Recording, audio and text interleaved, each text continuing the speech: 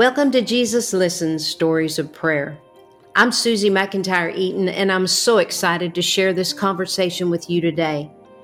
Have you ever noticed how we compare ourselves to others? Maybe it's overtly, or maybe it just happens without us realizing it. Well, today I'm speaking with the head of faith-based partnerships at Facebook, international speaker, and minister, Nona Jones. She shares how we can reject the lie that we aren't good enough and live confidently in who God made us to be. Welcome to the show. I'm so glad that you're with us today. Thank you so much for having me. I'm so glad to be here. You betcha. Well, you've been such a good friend to our Jesus Calling family, appearing on our podcast and Jesus Calling Stories of Faith video series. But I'd love for our viewers to know you just a little bit better. Can you share some about the journey that brought you to where you are now and what's going on in your world today? I am a statistically improbable product of God's grace. I think for those who may have heard my story previously, you know that my childhood had some dysfunction in it, some adverse experiences, some trauma. Didn't grow up in a Christian home, but thankfully at the age of 11, I had a classmate in the sixth grade invite me to this thing called church, which I had never heard about. I thought it was going to be a game or something we were going to play at our house, but just felt so loved and wanted in that church context. And that really started my trajectory on the path that I am today, and just really fell in love with the Lord at the age of 17. Discovered that I was called to preach and to teach the Bible, and got accepted into the University of Florida, full scholarship. And after that, went into corporate America, and so I've pretty much lived a bivocational life. You know, I've been in ministry as well as working professionally my entire career. And I'm married to my husband, who's a pastor of our local church. We got 2 boys, 12 and 9. I mean, would you kind of say comparison is a little bit of a judgment call in our mind too? I mean, when we compare ourselves, we're judging ourselves. Do I meet up to this? Does that person meet up to, certain qualifications? Oh, yeah, that's 100% what it is. Comparison is essentially what we do when we use somebody else as the benchmark for our own worthiness, where we essentially use someone else's accomplishments or maybe their, relational status, their academic credentials, their financial status, their physical appearance. We use all of these external markers as an assessment of our own worthiness, and we determine whether or not we're better off or worse off, depending on where we measure up against them. And it's certainly not good to do. Obviously, the Bible speaks against comparing ourselves against ourselves as not wise, but I think we do it naturally because, we see other people. And Right. So it's really our vision that can lead us to comparing ourselves with other people. Right. I know that I continually do it all the time.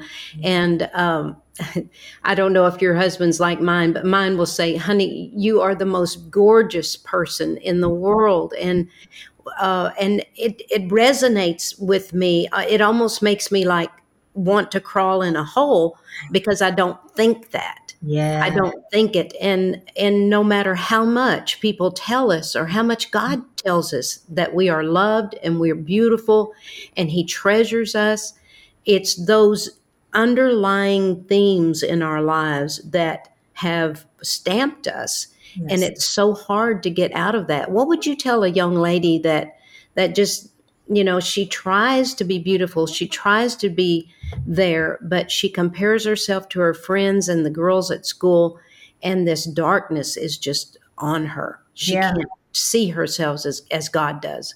Well, let me first say that you hit the nail on the head. The truth is, it isn't what we know in our head that causes insecurity. It's what we believe in our heart.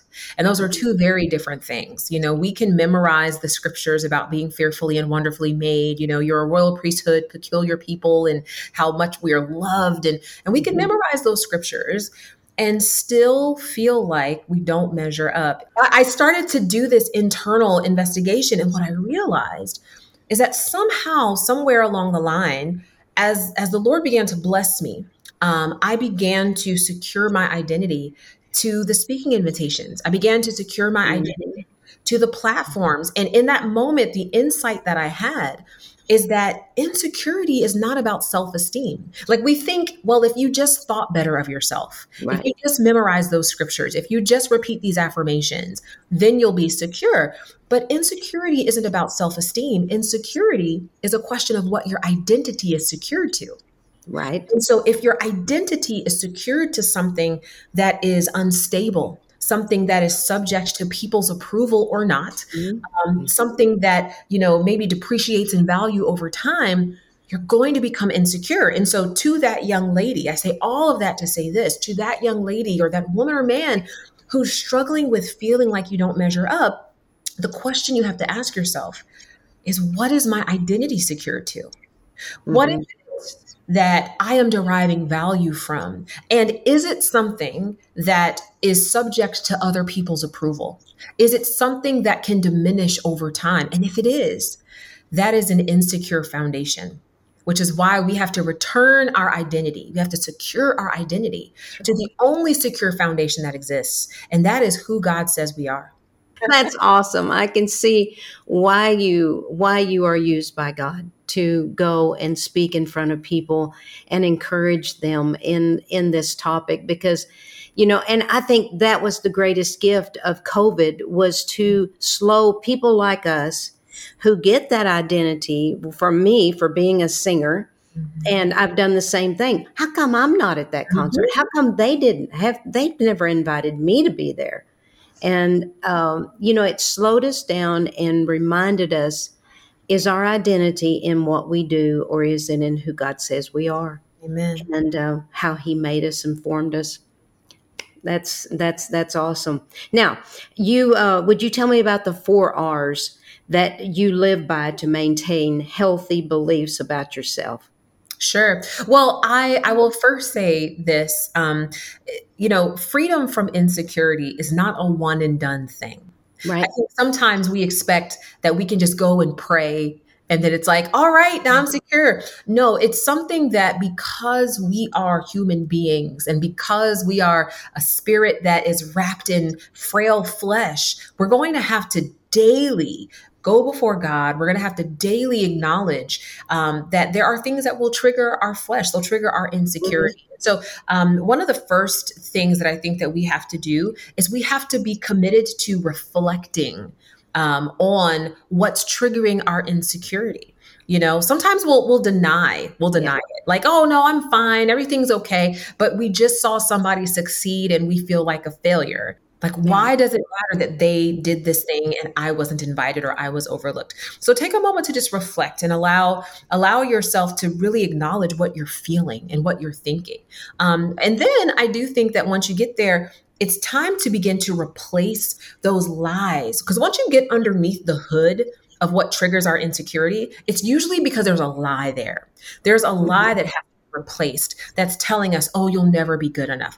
You'll never be pretty enough. You'll never be desired. You'll never succeed. We have to begin to replace that with the only source of truth that exists, and that's the Word of God.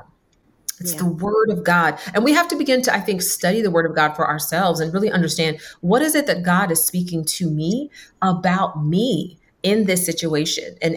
and replace those lies, and then recite the word of God over yourself. Recite the word of God daily. And you can create your own statement of faith from what God is showing you through his word about your situation. And so if for some reason you do feel like you don't measure up because you're not pretty enough, or you're not wealthy enough, you're not powerful enough, well, the reality is that in God we lack nothing. In God we lack nothing. Mhm. And so we can take that as an affirmation of truth. It's like, I lack nothing in Christ, and therefore I will not allow the lie that I am insufficient or inadequate to occupy my mental space, because it's not true. And then from there, we have the opportunity, after we recite the word of God over ourselves, we can continue to just recall the truth day in and day out, because we're going to be Mhm. triggered. It's Yeah. going to happen. we're going to be triggered, but you always recall the truth that you have studied and the truth that you've internalized. And it helps you to stay focused on what God is calling you to instead of the thing that triggered your insecurity. Right. Awesome. That's awesome. Thank you, Nona, so much for being with us today. Your words have been a refreshment, and your smile. Thank you so much for being here. Would you mind closing us in prayer? I would love to. I would love to. Thank you so much. Father, we are always so honored, so privileged to get to come before you with prayer. The fact, Lord, that you see and know us in ways that we don't even see and know ourselves is just such a gift. Father, I pray for anyone watching right now and listening to this, God, that is having difficulty in their life, accepting your perfect will for them. Maybe they're seeing another person achieve what's in their heart, and maybe they're just feeling like they're never going to be good enough. Father, I pray that you would give them comfort. Give them comfort in their heart to know that there's nothing more that they could ever do to make you love them any more than you already do. Father, I pray, Lord, that you will help us all to just live in the abundance of your love. Father, I thank you for who you are to us.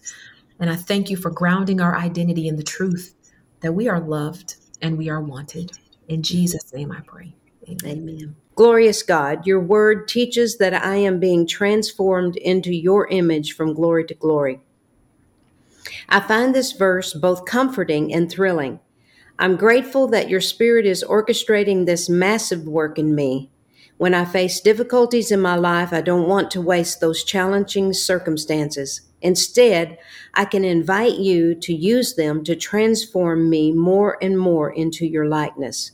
This may be a painful process, but I know that your wisdom, ways, and will are perfect. I need to be willing to suffer with you so I may also be glorified with you. Even though my troubles sometimes seem heavy and endless, I realize they're just light and momentary compared to the eternal glory they are achieving for me. I'm learning to thank you for my hard times and praise you for ongoing troubles, regardless of how I'm feeling.